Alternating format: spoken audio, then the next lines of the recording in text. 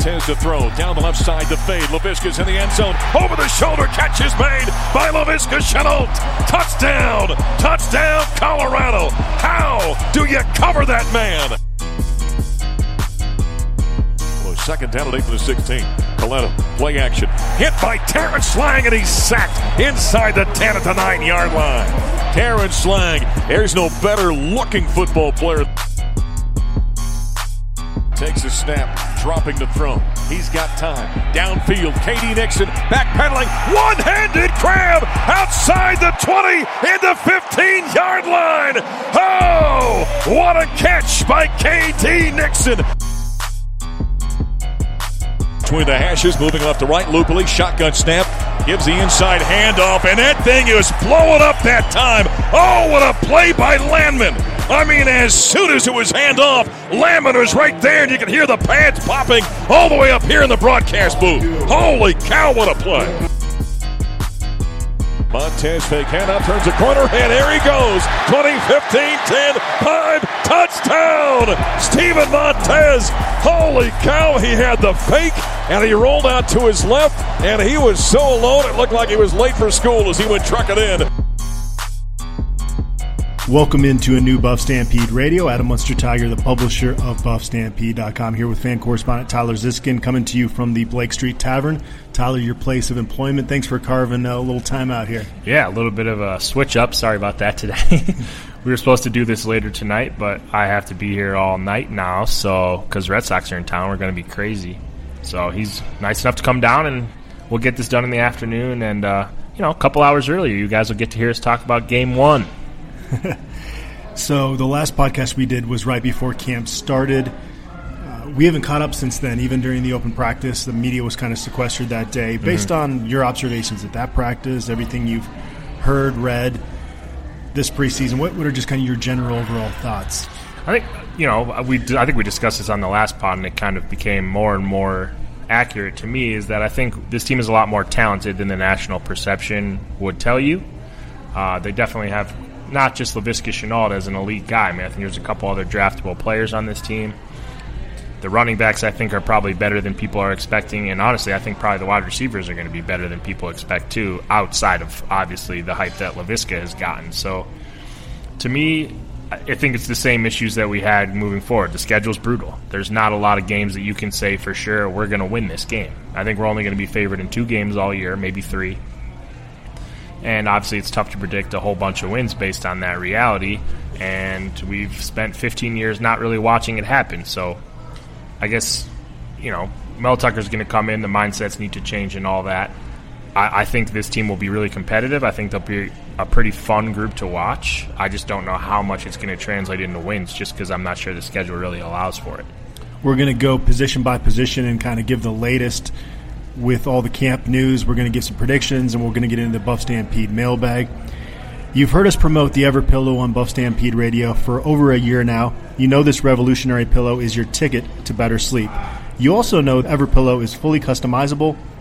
Simply add or remove the natural fill to get the pillow exactly how you want it. No chemicals, memory foams, or cheap polyfoams. If you still haven't, please visit infinitemoon.com and purchase your Everpillow today. You can use Go Buffs to save 10% off in the cart. Support a Colorado company that loves the Buffs and makes an amazing product. And it's also a pillow with a great purpose. They help employ former addicts, homeless, and felons, giving them a second chance at life. There's going to be a lot of late nights with Pac-12 After Dark this fall. When the last game finally ends, make sure you have a pillow that's going to help give you amazing sleep. Again, go to infinitemoon.com to purchase your Everpillow. Always free delivery and a 100-day risk-free trial. Before we fully dive into what occurred this preseason in Boulder, one piece of recruiting news, Tyler.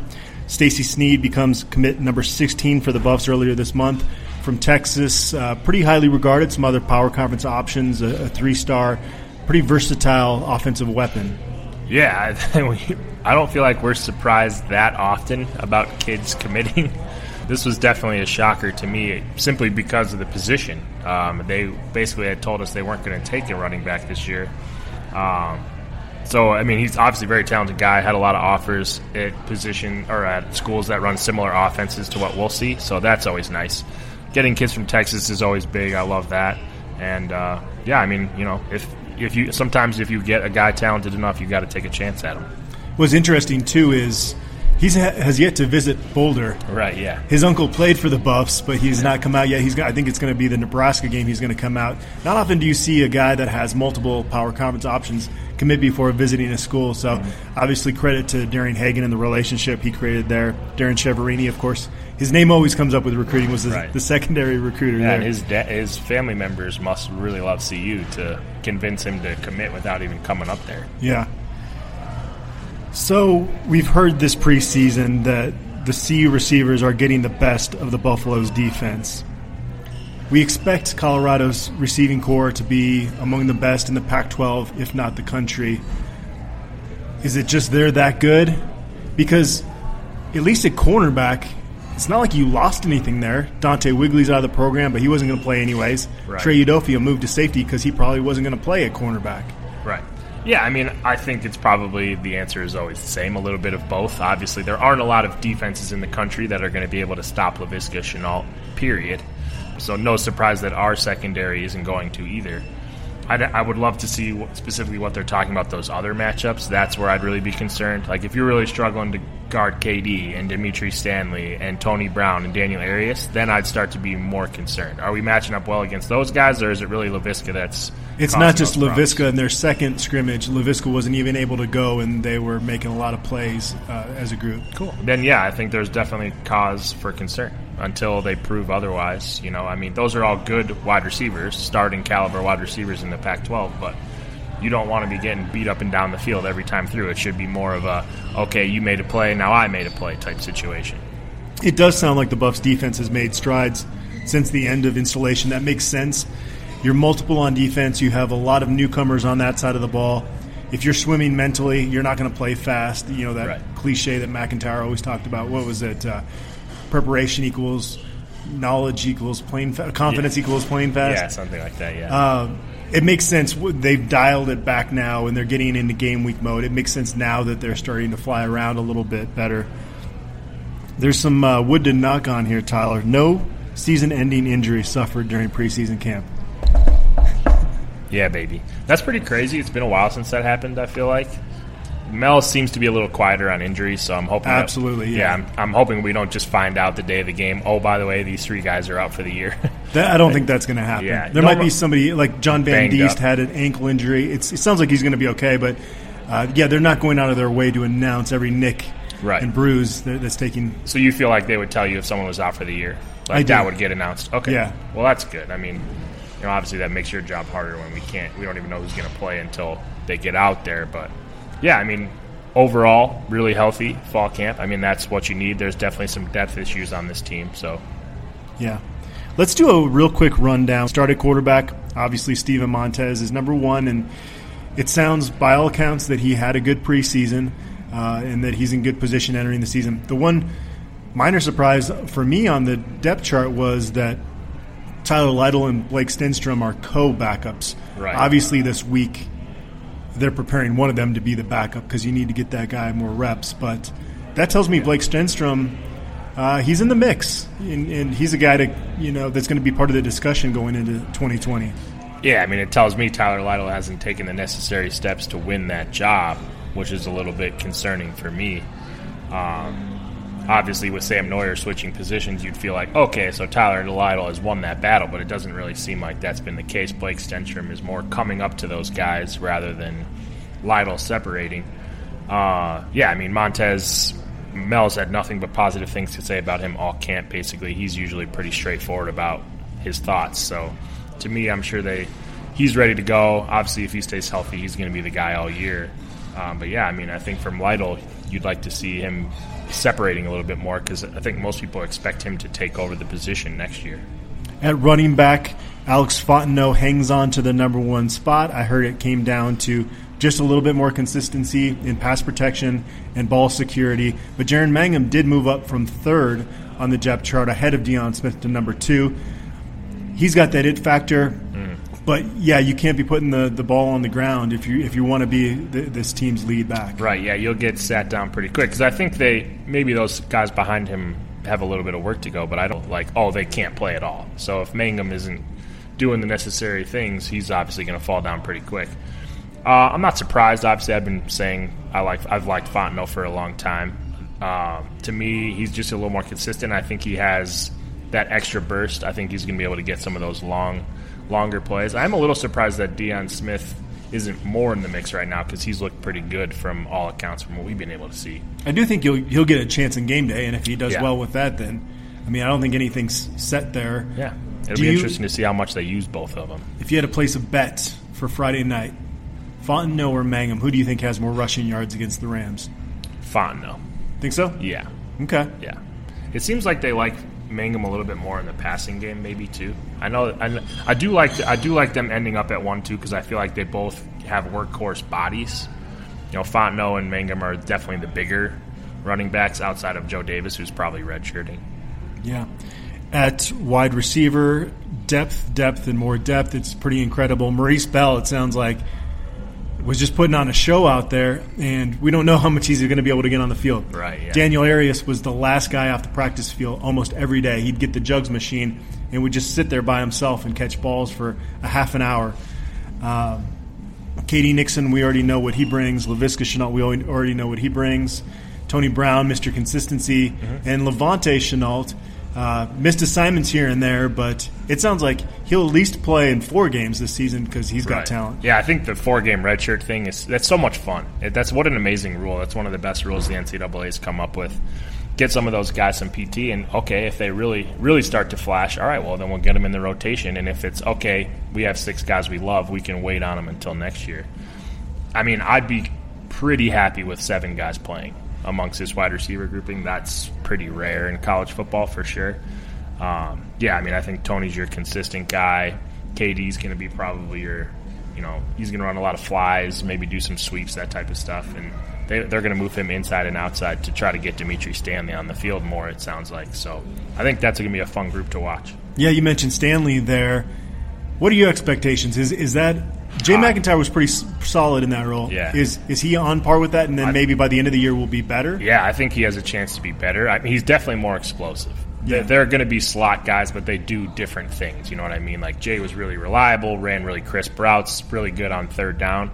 I think there's going to be some games where there's a weak nickelback, and they're just going to feed Dimitri Stanley because he's going to be unguardable in some situations. I really do think he's going to be an explosive player for us.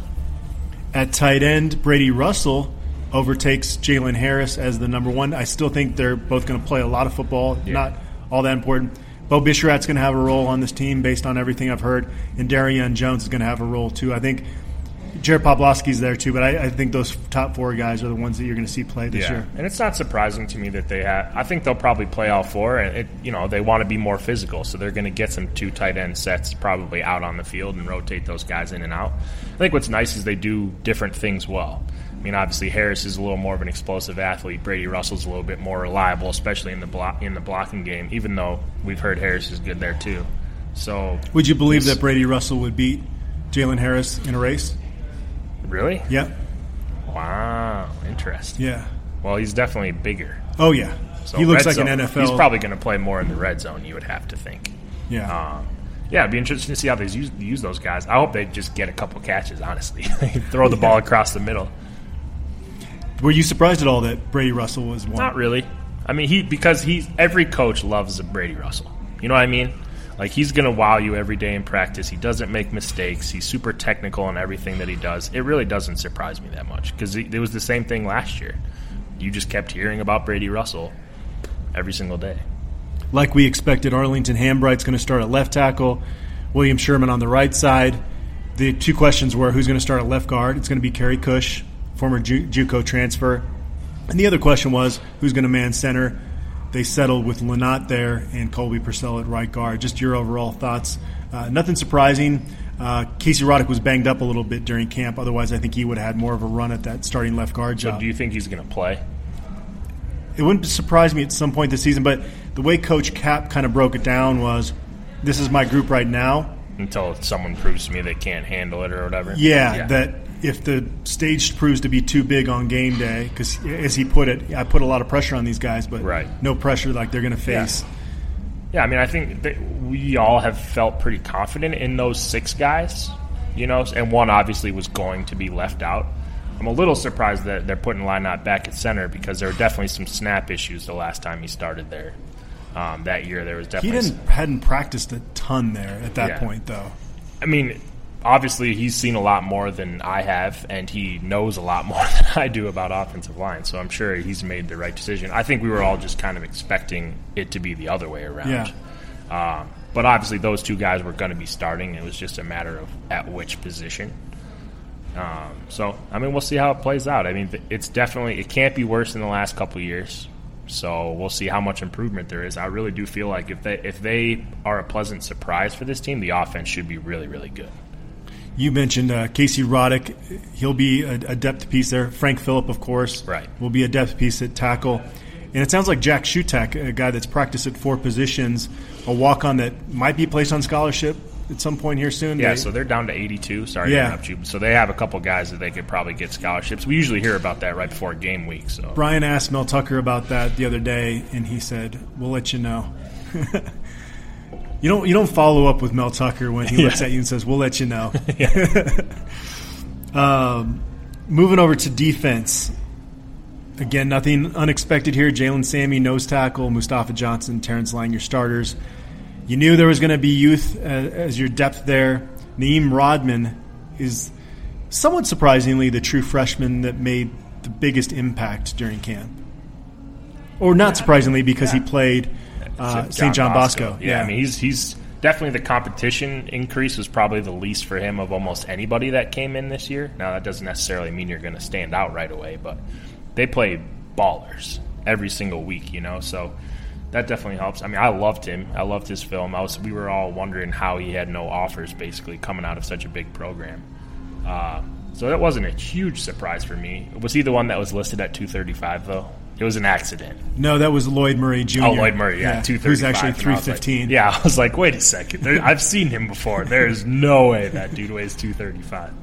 Yeah, so they, they're going to be young, and obviously some of the JUCO guys were a little bit banged up in that mix too. So maybe not quite as deep as we were hoping for there, but I mean the top 3 A are all really good, and B mesh with each other really well. I mean, obviously Terrence Lang and Mustafa Johnson are very different players. What their strengths are, what their weaknesses are, and then they have a mauler in the middle. So I think that has a chance to be a pretty special group. Do you? Okay. I'm more pessimistic there. I haven't seen Jalen Sammy play football since high school. I think that's fair. But, I mean, I don't know. Mel Tucker seems like the kind of guy who, he knows what it takes to be a physical specimen. And I feel like everybody said pretty positive things about Sammy so far. So we'll have to see. I mean, it was kind of a similar situation to Javier Edwards. He's like, oh, he's big. How could this go wrong? And the first year definitely was a bit of a struggle. I'm hoping we see more of a year 2 Javier Edwards out of Jalen Sammy this year. Yeah, I don't know if that's realistic. We'll see. Tucker wants a rotation of 8 or 9 defensive linemen. That's just not happening in year 1. Yeah, exactly. I mean, they had to bring in so many guys, and you can't hit 100% on all those. You know what I mean? Austin Williams, another depth piece there, listed second as a true freshman. Again, to concern, he was an offensive lineman in high school, and now you're relying on him to be one of your top 5 defensive linemen. I don't know. Color me concerned, Tyler. Moving to outside linebacker, Carson Wells.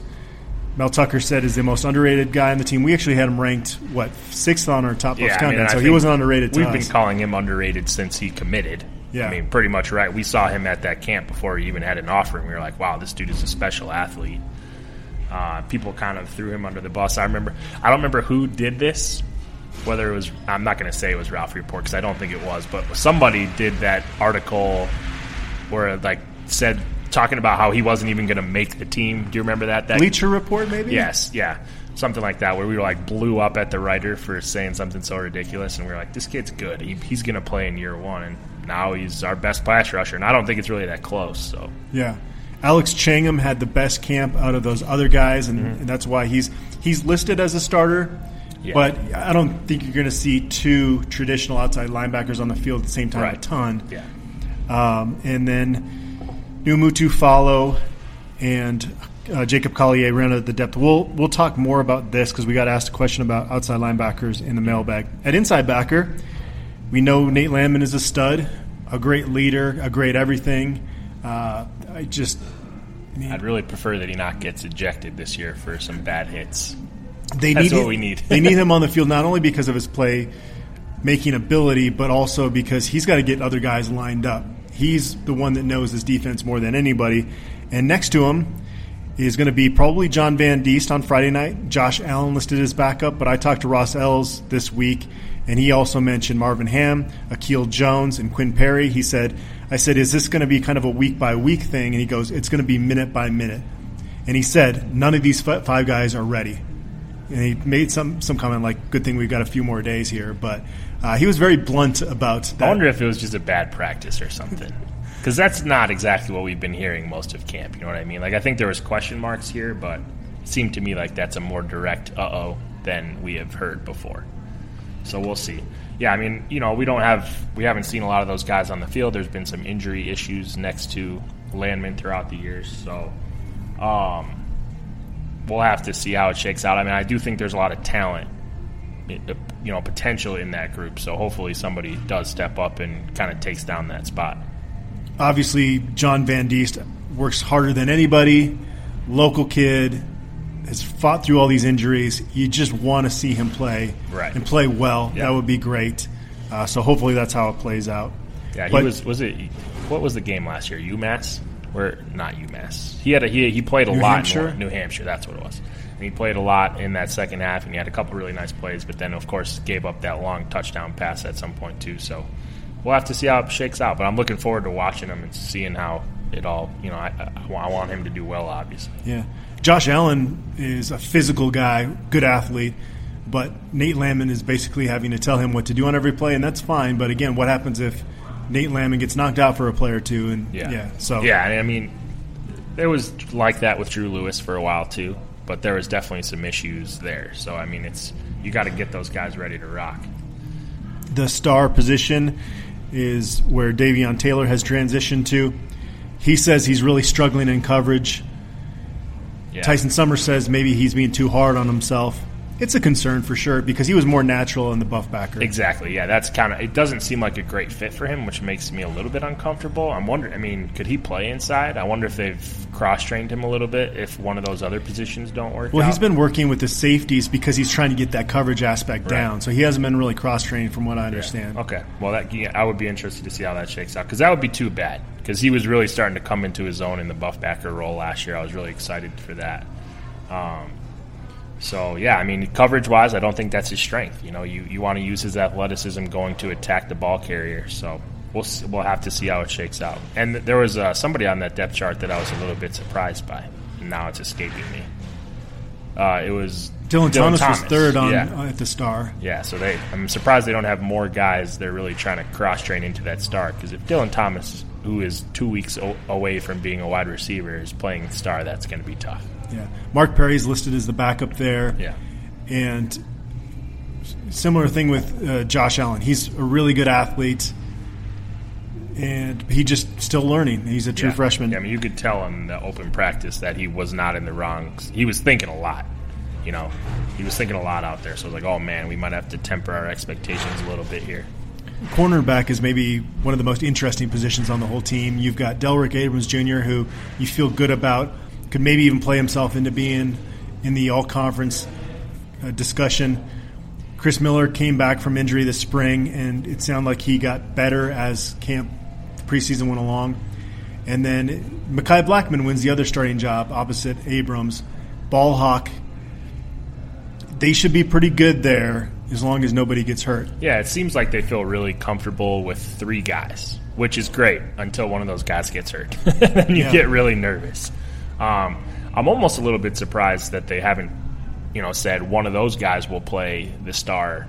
Mekhi Blackman has been practicing inside too. So I'm hoping that they can move those guys around based on matchups. Not everybody's wide receiver core is the same.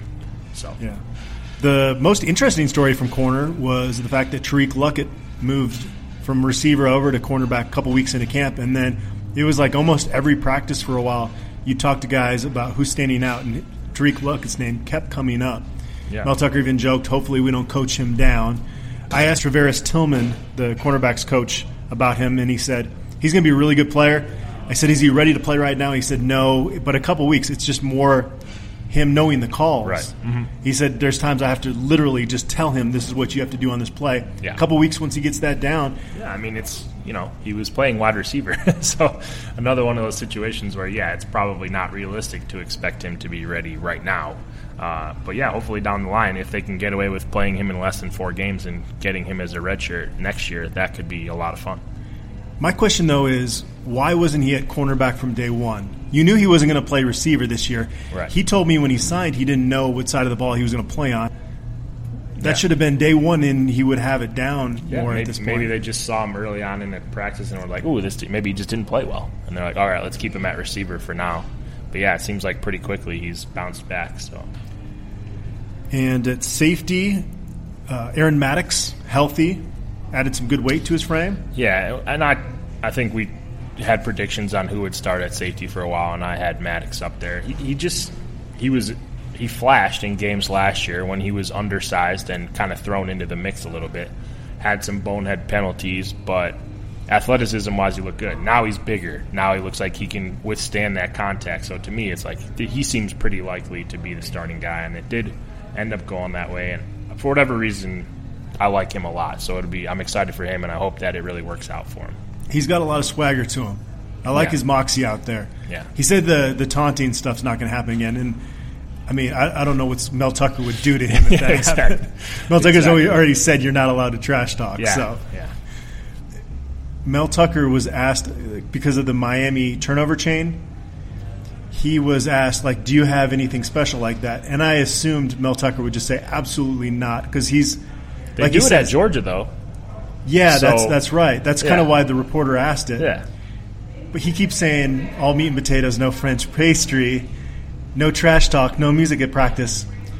But he kind of he didn't answer the question yes or no, but it seemed like he kind of hinted that they are going to have something for takeaways. Okay. Well, I mean, I think that that's the right strategy until we win. You can start bringing that stuff in as a reward for, okay, we're finally getting this stuff done, Would it be kind of cool if we had, the Ralphie handler? There's got to be something associated with that. Got to make it somehow Ralphie specific. That would be cool. Yeah. Yeah, with the music thing, if I'm the coach, hey, fellas, you want to hear music? Win a Pac-12 championship. Exactly. Go ball. I mean, maybe that's a little much, but improve somewhere, some way. Mikael Onu, the other he was not safety. Listed as a starter, and we all he's probably just got to get used to the defense. So no real surprise that he's worked his way up there. I think Rakestraw was listed number 2 behind Maddox. Well, right, but ahead of him originally, right? Right.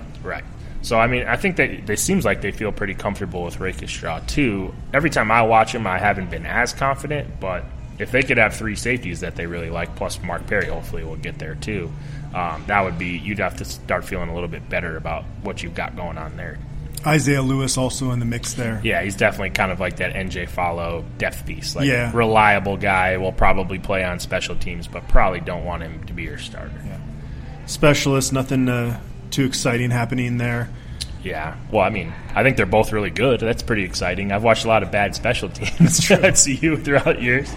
Yeah. So, I mean, I thought, we'll see. I'm not quite as sure about kicker. Stefano, if he's healthy, will probably get back to being the way that he looked early on. He was 6 of 9 last year, and he was never healthy. Yeah. Yeah, and so Kinney, every time I've seen Kinney so far, I mean, he's mauling the ball. So I have a pretty good hope that he can be really good this year. And that can definitely win you a game or two. Sometimes all it takes is just not, flubbing punts.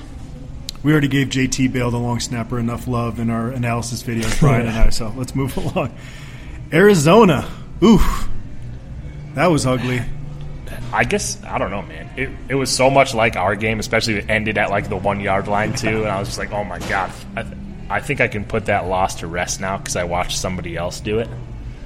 But, man, there was very reminiscent of what was that, 2013, 14? I've tried to block that out of my memory.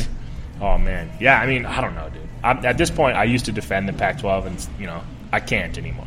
I'm over it. I started switching last year to just, until you prove to me that you can win anything meaningful, I just don't want to hear about it anymore. Yeah. The league is bad until you prove to me otherwise. So, before camp, I predicted Colorado was going to go 6-6. You said 5-7. Yep. Are you going to stick with that? Yeah, I am.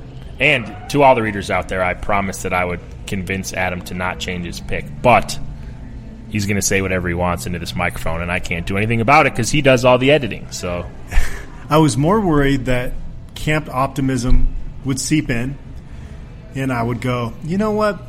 I think they're going to go 7-5. That didn't happen.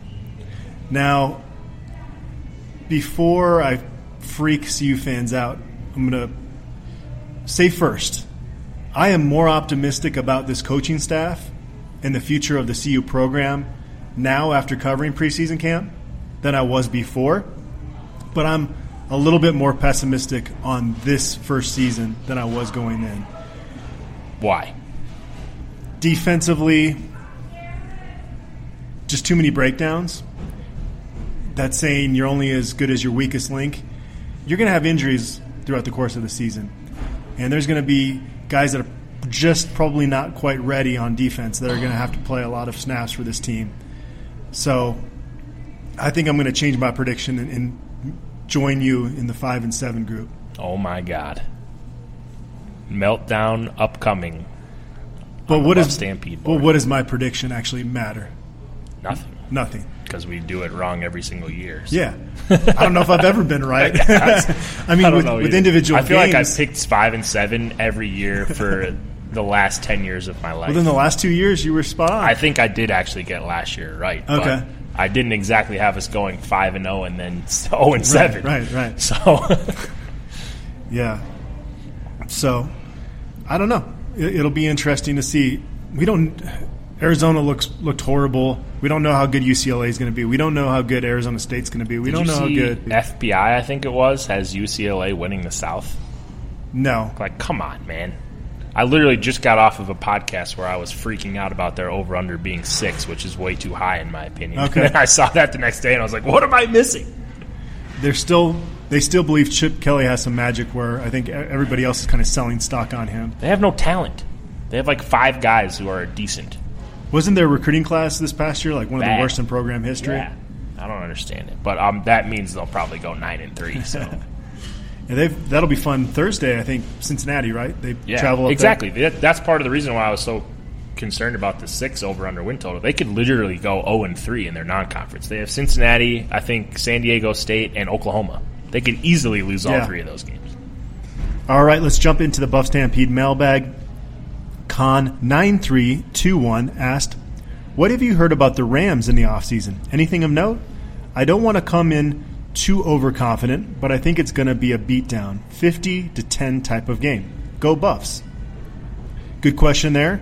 Tyler, I was going to ask you about your expectations going into this year's Rocky Mountain Showdown. Is CSU really going to be as bad as people expect? I mean, I don't really know because I don't waste my time talking or looking up CSU, but I will say normally every year there's some buzz about, okay, this guy looks really good in camp, or they have had a wide receiver who's been pretty much exceptional the last 3 or 4 years at the very least. There has been nothing. Warren Jackson's gotten some buzz. Yeah, a little, but he's not going to go to the NFL guy type prospect, I don't think, that I've seen anywhere right now. So, I don't know. There's nobody on that roster that scares me even one bit. It should be a beatdown. 50-10 is overly confident because that's a real mauling. You'd have to try to score that many points, but if this game is close, or God forbid if we lose it, it is going to be a bad day. I saw that somebody did a rundown, maybe it was Athlon or somebody, of the top 30 players in the Mountain West. The only CSU player listed on that was their punter, Ryan Stonehouse, I think is his name. Who was one of the best in the country. But Jesus. Yeah. Not even Warren Jackson was on it? Oh, man. No. Wow. They do have a couple good tight ends, but I wouldn't come in too overconfident because we still have questions about the CU team. Yeah, that's always how I feel like we lose the game. But this is definitely, in my opinion, based on everything that I have seen, this is one of the more talented CU teams of the last decade and one of the least talented CSU teams. And it's been a whooping the last couple of years. Yeah. So there should be no reason that it's close. The line has started to creep up finally, but I really should have put my mortgage on the 10.5. If it is a close game, or God forbid CU loses, I mean, it's going to be a long season. Yeah, I mean, that's how it always works. I don't think this year I don't maybe think they've more so lost. than anything, though. More so than a typical year, just because CSU is supposed to be so bad. Right. 3.5 over/under wins in the Mountain West. Yeah, that's bad. We did this last year, I think, for the preseason pod. CU has not lost to CSU and been better than 3-9 in like 20 years. So it usually is a pretty good. If you lose to CSU, this team sucks. That's really the only way that you can say it. So I really hope that doesn't happen. I mean, obviously they do sneak one in on us every once in a while, and it's been a while. But it would be nice if we didn't have to start a new coaching era really upset. Yeah. I'd like to avoid that for at least 1 week. Border Patrol Buff asked, what percentage of the playbook do you think is installed? Will they limit the playbook for CSU to avoid too many miscues? If so, by when would you guess it will be complete? I can't answer this in terms of a percentage. I do know that they dialed back a little bit at some point this preseason, both offense and defense. And I think that's natural, right? You throw all this stuff at the kids, see how much they absorb, and then you kind of dial it back to where your comfort level is with them being able to manage. I would say that, installed probably more than they'll use against CSU. I'll say that for sure. I mean, they're definitely going to try to keep some stuff under wraps for that Nebraska game. Obviously, the first quarter will tell you a lot. If they have to start bringing stuff out to put the game away, they probably will. But I think they're probably going to hope, okay, we can just dominate and keep some of this stuff under wraps. You would think most of the playbook has to be installed at this point, though. If it's a number less than 80%, you have to feel pretty concerned about this team just not getting it. Chase5857 asked, what secondary would you guys prefer between 2018 and this year? Does our defense drop off this year or perform similarly to last year? Well, injuries obviously have a lot to do with this. Obviously, we expected Evan Worthington to be healthy last year. So if I could get a healthy Evan Worthington, that probably moves him up a bit for me. But that's not reality. That's not what they played with most of the year. There was injuries all across the cornerbacks throughout the season, too. So I guess I would take this year's group because right now we have healthy versions of those players. I would lean towards it's kind of a wash, in my opinion. I don't think there's a big difference either way there. And they were a little bit they probably were better than expected last year, especially given Evan being hurt. So if they could improve on that, they're going to end up being pretty solid there. So they ranked 5th in the Pac-12 in total defense last year and 9th in scoring defense. So obviously they weren't as good when other teams got in the red zone. Yeah, I think it was close, though. I think there was kind of a tight bunch in that range, too. But, yeah. I would be very, very surprised if CU ranks in the top half of the conference in total defense again this year. I don't think that's in the cards. Yeah. So I would say that I think there is a drop-off because of the defensive line drop-off. And say what you will about Ricky Amboa. He was a smart player. Yeah, and he's kind of the captain of the defense, so... And Davion role that maybe suited him better. Drew Lewis was a good player. Evan Worthington, he had the concussion issues. Didn't really practice last spring or last camp. But as the season went on, he got better. Yeah, towards the end. Delrick missed 3 or 4 games, right? Last year. He did. And Chris Miller got hurt. Yeah, he missed most of the year. And Dante Wigley missed time. They were definitely rotating guys in and out in that secondary. It was kind of a hodgepodge. I will say, if CU finishes 5th in the Pac-12 in total defense, they're going to a bowl game. Oh, yeah, for sure. I agree with that 100%. Dorn09 asked, hindsight being 2020, would we have been better off if Dimitri Stanley played corner instead of receiver? Will the Visca jet sweep be part of the offense, or will it be retired? 2 very different questions. Yeah. Not really a follow-up there. I don't know. It's hard to say because I think Dimitri Stanley's going to be really special on offense. And we didn't get to see him on defense, so who knows what he could have become. Yes, obviously there's more need for cornerbacks than there is for wide receivers, but that doesn't necessarily mean you keep him at corner. I think he's going to be really, really special. And he's young, too. He's a freshman, right?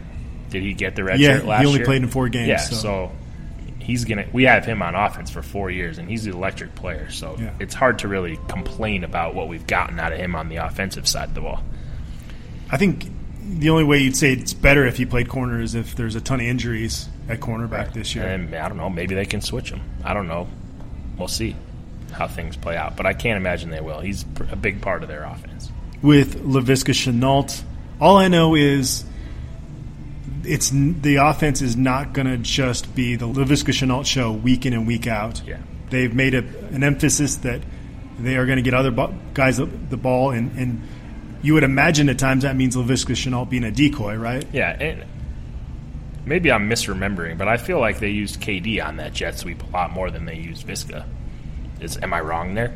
It seemed like they used him in the backfield a lot, obviously, and for handoffs and for wildcat, that kind of stuff. But and they did use him on the jet sweep occasionally, but I feel like they used KD on that a lot.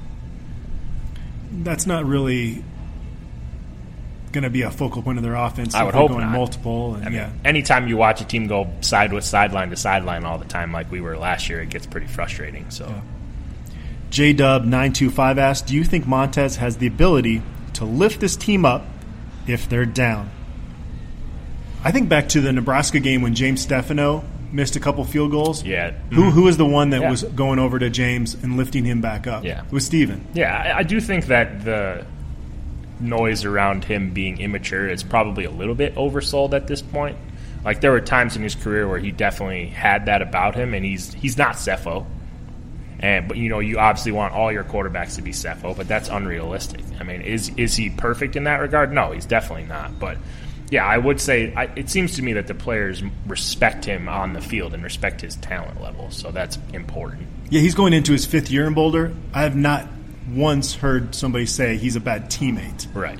Yeah, I mean, he's not perfect, and he's definitely not huge into that leadership role, but, I don't think too many guys would have followed up Cepho well there. I think Steven would go back and change a few things. Yeah, I'm sure he would. But most guys would, throughout their career. IA Buff asked, how effective do you think the second-string defensive lineman will be? Also, we'll see you cover 13 points this week. He's looking for a little betting advice, Tyler. I have CU, so take that as you will. How effective will the second-string D lineman be? Well, I would like to think pretty.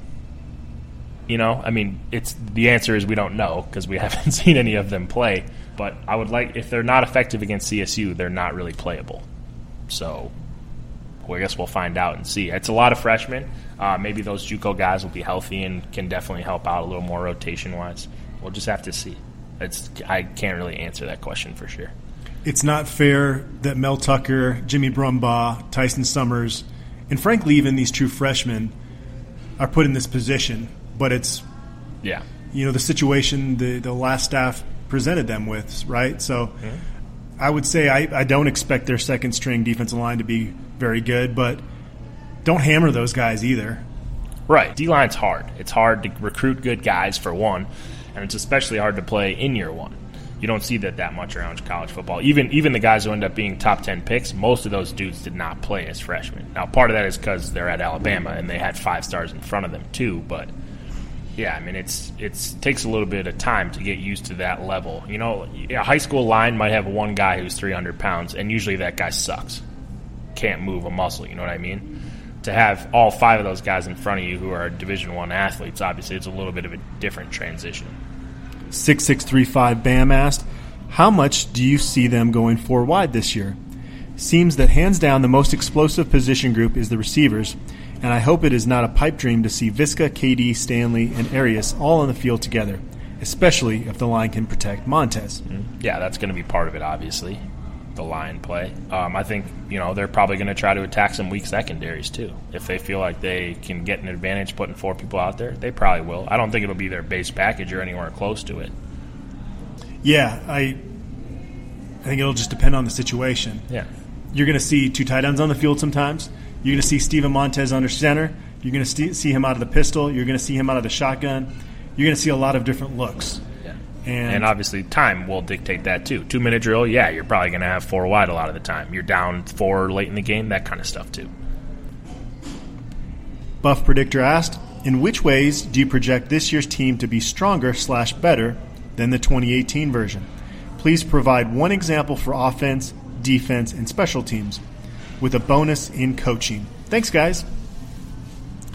So special teams has got to be kicker, right? Because Right. James Stefano was hurt last year. Yeah, back healthy. Well, even Kinney, I guess, was. So, but I think there's probably more of a drop off with Stefano. Well, those guys did okay. Yeah, honestly, the special teams was kind of a pleasant surprise Yeah. last year, given all the injuries we had, for sure. Would you say kicker or punter there would be more of an Kicker, improvement? I would say. Okay. Yeah, for sure. Offense, I'd say maybe O-line. Yeah, I mean, it can't really get. Sorry, I'm leaning away from the mic. Can't really get worse, and the talent level suggests to you that they have to be better. You would think. So yeah, that's the obvious answer there.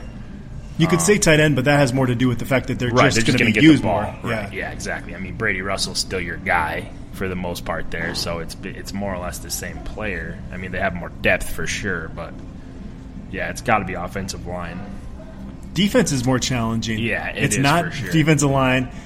I'd say maybe pass rush in general because you're going to play Carson Wells more.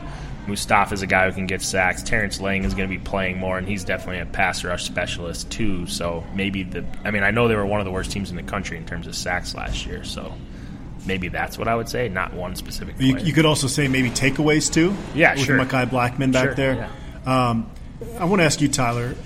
Last year, Javier Edwards, his senior year was pretty darn good, right? Yeah, definitely. Israel Antoine didn't get a lot of stats, but he did his job in the trenches. Mm-hmm. He didn't get moved.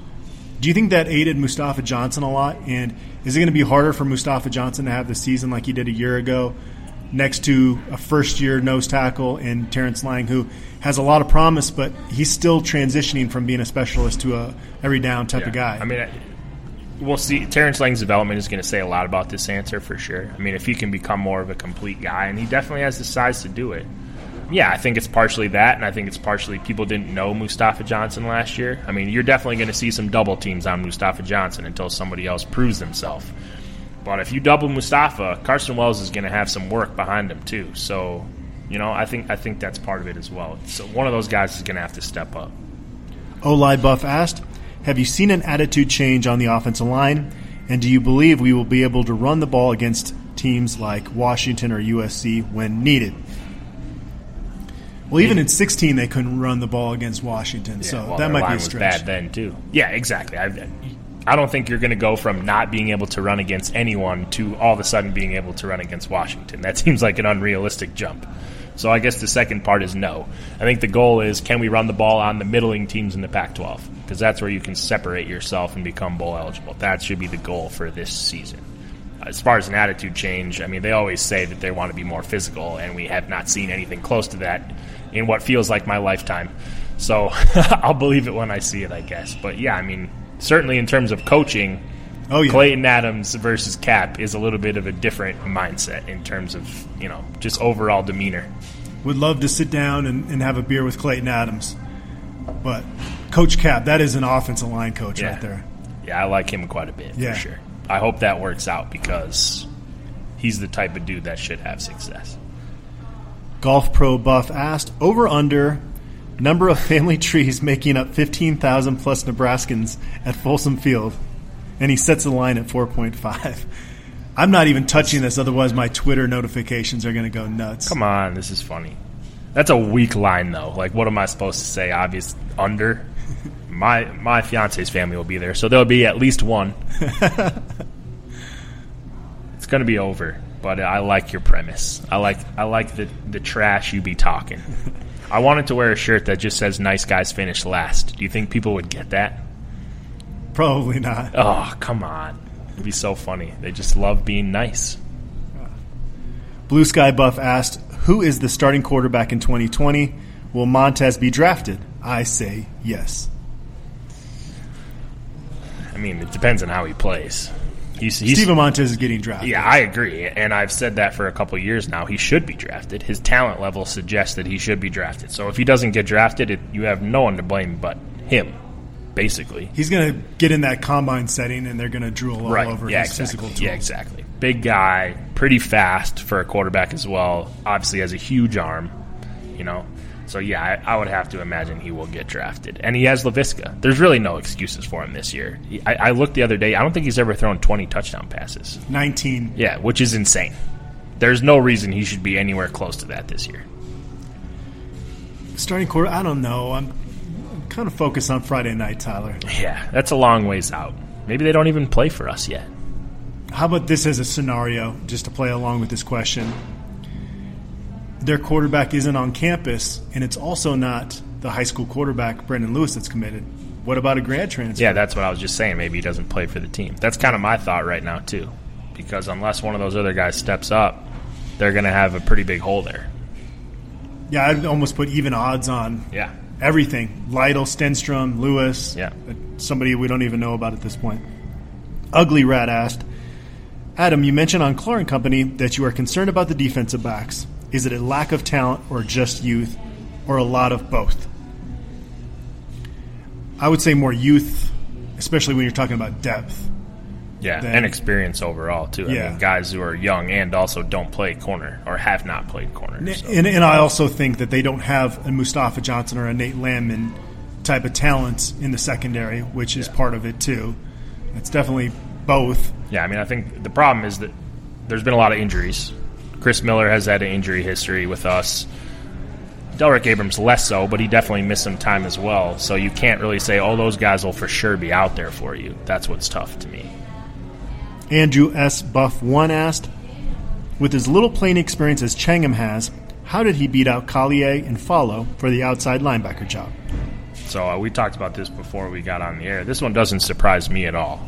No offense to Collier, but he's always been kind of a guy that I thought was middle of the road at best. I never really saw the hype surrounding him.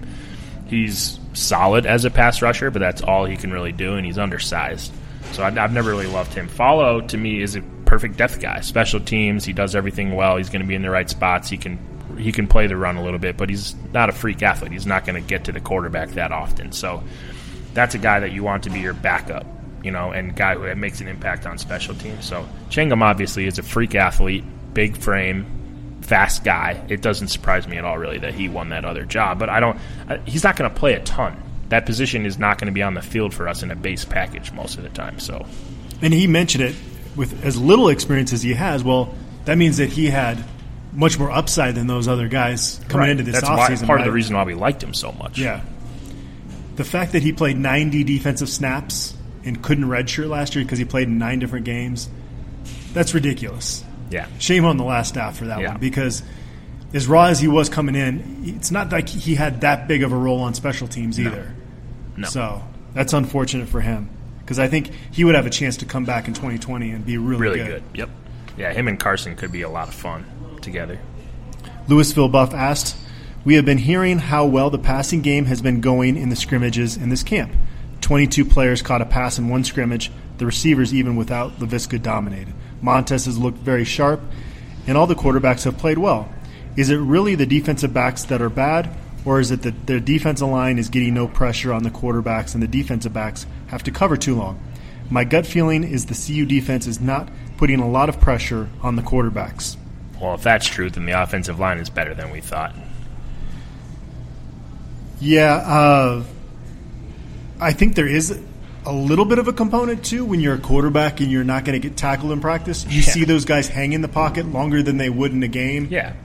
So that might be a little small part of it, too. Yeah, I mean, and of course the defensive linemen, all they say is, don't hit the quarterback, don't hit the quarterback. So what are you going to do, go 100% and then all of a sudden shut it down? It just does.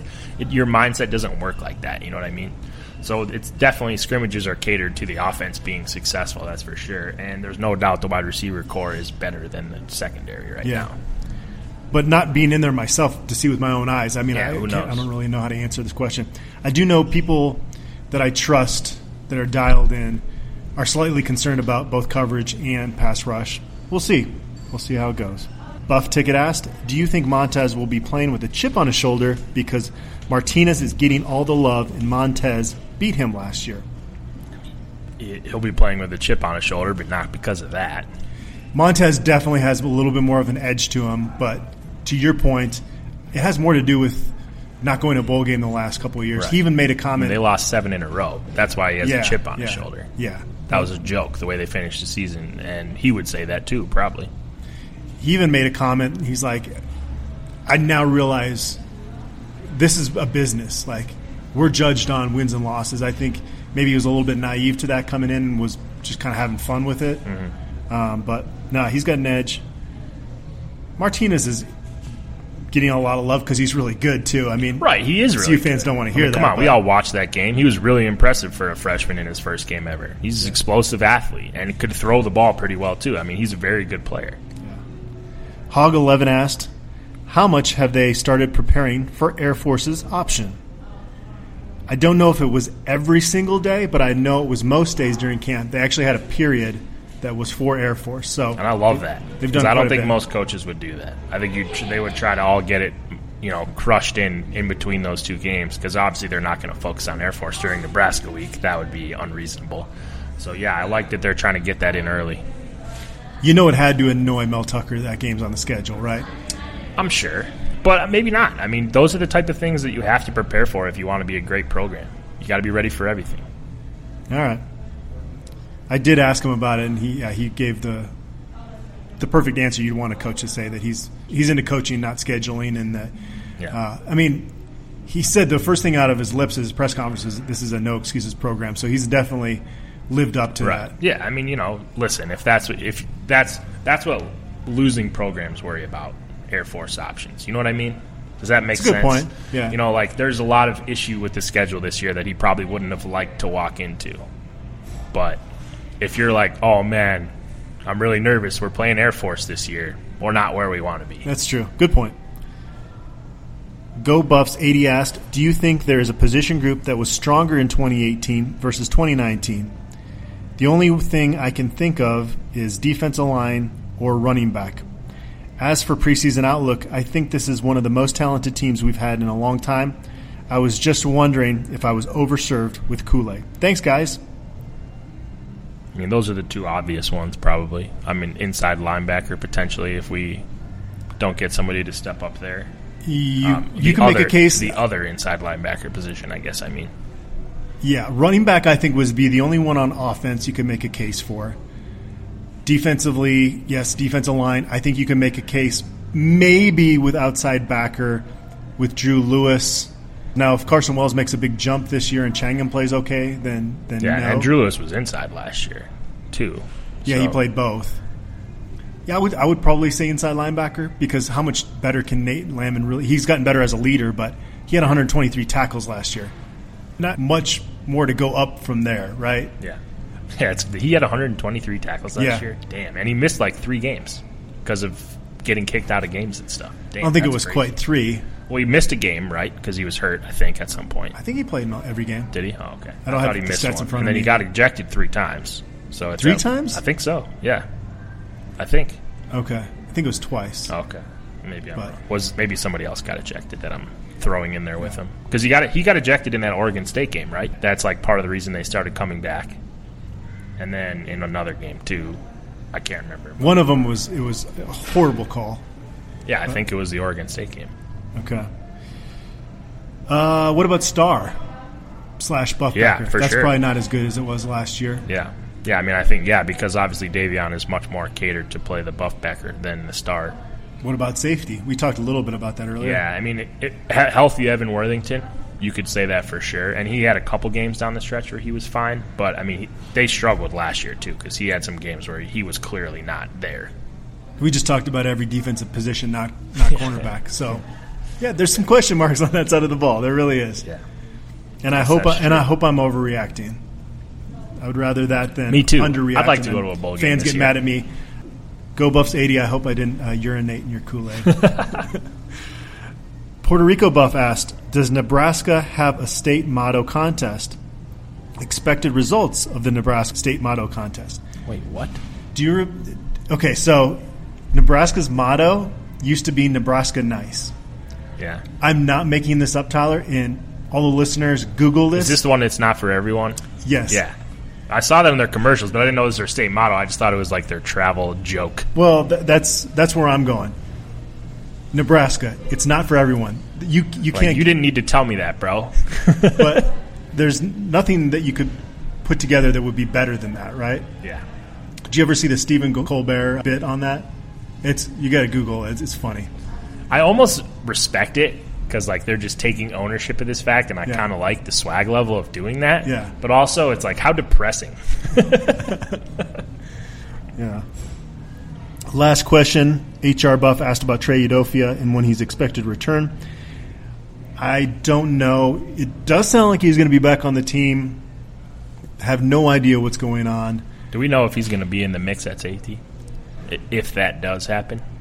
Like, it sounds like he's going to be back at some point this season. He's around. It sounds like. I don't know. I'm just speculating. Is he just ineligible? I mean, we don't have any idea, but it's just weird. Like, nothing really fits into what's going on with him. I guess that would be one possibility, but I have no idea, so I don't want to say that. Yeah. Yeah, I mean, it's we haven't heard anything. It's just I was trying to think of, like, what scenario could have occurred for this type of thing to be going on. I don't know. Yeah. Friday night, hopefully, will be a fun night. I need it. What's the tailgate? I feel like we've lost every opener of every head coach ever. I'm sure that's not true, but I just want to get this series over with by demolishing them in every game. Well, they got to go to Fort Collins next year. Don't care. Demolish them. What's your tailgate situation like on Friday? We're partying at the house. Okay. Because it's right next to the stadium. So what hit me up if you want to go. We'll probably just do like some quick snack food type stuff. And okay. We'll bring all the alcohol. It's going to be a party. We're not trying to feed you guys. Bring your own food. Uber Eats, man. Awesome. Well, we are over an hour now. I think we've exhausted all the topics. Excited. Next podcast, we'll be talking about games. Finally. Nebraska. About Nebraska. Yeah. Let's go. That game last year was a lot of fun. It was. It's sad that it was like ruined by such a terrible ending of the year. Because I was as happy as I've been in a while. Sticking with 5-7. 5-7. Prove me wrong. In a good way, please. Am I going to catch flack for changing my prediction? I hope so.